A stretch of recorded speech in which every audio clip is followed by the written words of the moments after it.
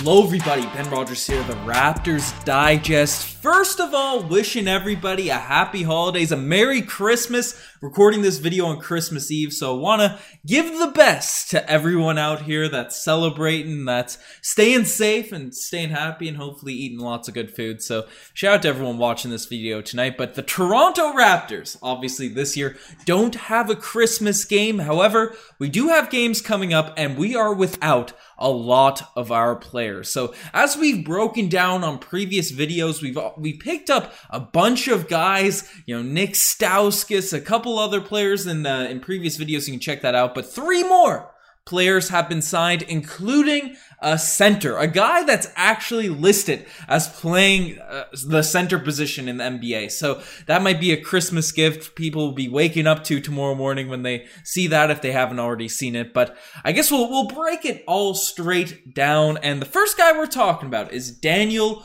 Oturu, who is a guy that played for the LA Clippers last season. He was a first-round draft pick. And average, the stats aren't that eye-popping. 2 points or 2 rebounds. Didn't get that many minutes. 20% from the three-point line. We're not going to overreact to these tough stats that are up here on the screen because he is a guy that is certainly an athlete, right? He has a lot of potential, right? And obviously with these guys, they're on 10-day contracts. But, there's a chance. We did leave one roster spot open when we cut Sam Dekker, to save on the cap and not have to pay that situation there. That's why the Toronto Raptors ended up cutting Sam Dekker. So one of these guys on these 10-day, on these hardship deals could end up staying. And Daniel Oturu, if he can prove to be a legitimate center in whatever minutes he gets, I think might have the best shot. With the exception maybe Nick Stauskas is obviously given the Canadian factor and all that sort of stuff, of actually keeping on the roster. Now, Daniel Oturu is a guy at the Raptors Digest been interested in for a while. Josh actually wrote an article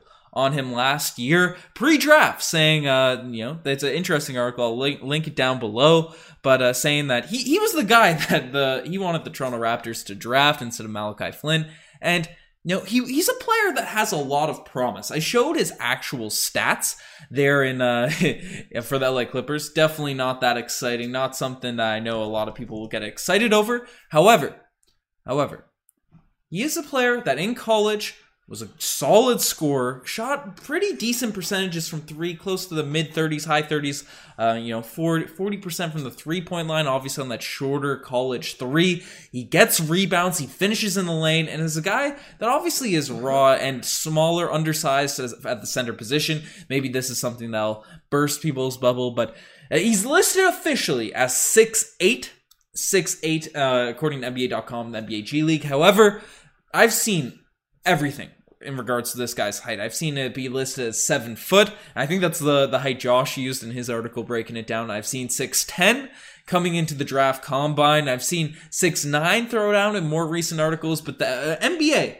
and the G League site officially list him as 6'8. So definitely an undersized center, right? That's something that could be a little bit discouraging, as obviously our entire team is 6'9. But hey, Masai Ujiri likes that height. He's planning something big. Maybe Oturu could come into the mix. He's still a very young player, early 20s. And, a guy that finishes, gets rebounds, and while his stats, as I showed, are a bit underwhelming, however, in the G League, it looks like he's been tearing it up. Now, I spent some time trying to look for Oturu's stats, and I looked for a solid few minutes, and I couldn't get any of the stats to load, whether it be on Basketball Reference or on NBA.com. However, there was like a section in the header where it said he was scoring 20 and 10, and there is proof that he is playing. You can see pictures on Getty Images of him playing for the G League Bulls team. So he's definitely playing. He definitely has stats. So I'm going to rock out. Apparently he's scoring 20 and 10 a night there in the G League, playing that center position. So that's encouraging. That's encouraging for a guy, whether he's only coming in for 10 days or a young player, a young promising big that is, you can get on the cheap and sign in on that extra roster spot. Definitely something to keep an eye out. Oturu, especially if, so young, so early into their careers. I've been pushing the Precious propaganda all year long, talking about how young centers, you gotta have their way, you gotta let them develop. And the fact the Clippers just let him go after one season could be a bit of a red flag, but could also be, they're giving up on a guy too early. Clippers making silly decisions. as they always do, trying to copy the Raptors, making these silly moves. But now we're copying the Clippers, picking up Otero. But I think it could be a cool pickup. But he's not the only guy that we signed. Another guy that's notable, right, and player that has been bounced around the league a little bit is DJ Wilson, who, has had solid stats. No, solid for a guy that you're getting mid-season on a hardship deal. 5 points, 3 rebounds. 35% from the three-point line, is a bigger dude, can play the power forward position again, 6'9", 6'10" range. And, he's got a fire Instagram.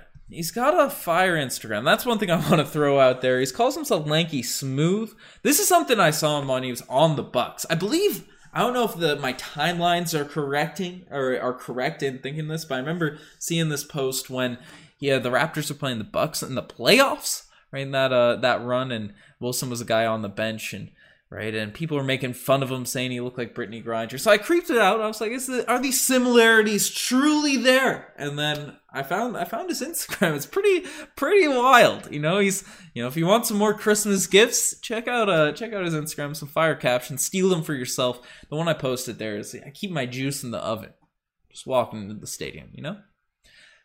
A man that keeps his juice in the oven is definitely a guy we want on the Toronto Raptors. But I digress. As a power forward, right, he's a player that he seems just solid at everything, right? Played for the Bucks, went to the Oklahoma City Thunder, right, and then is now in the G League. And for the OKC Blue, he did have a solid season last year in the G League, playing for for Wisconsin, it looks like, WIS, but 19 points and 9 rebounds and shooting 38% from the three-point line, and he shot 46% from the three-point line the season before, and he only played 6 games. So it's a small sample size, and that's a small sample size too.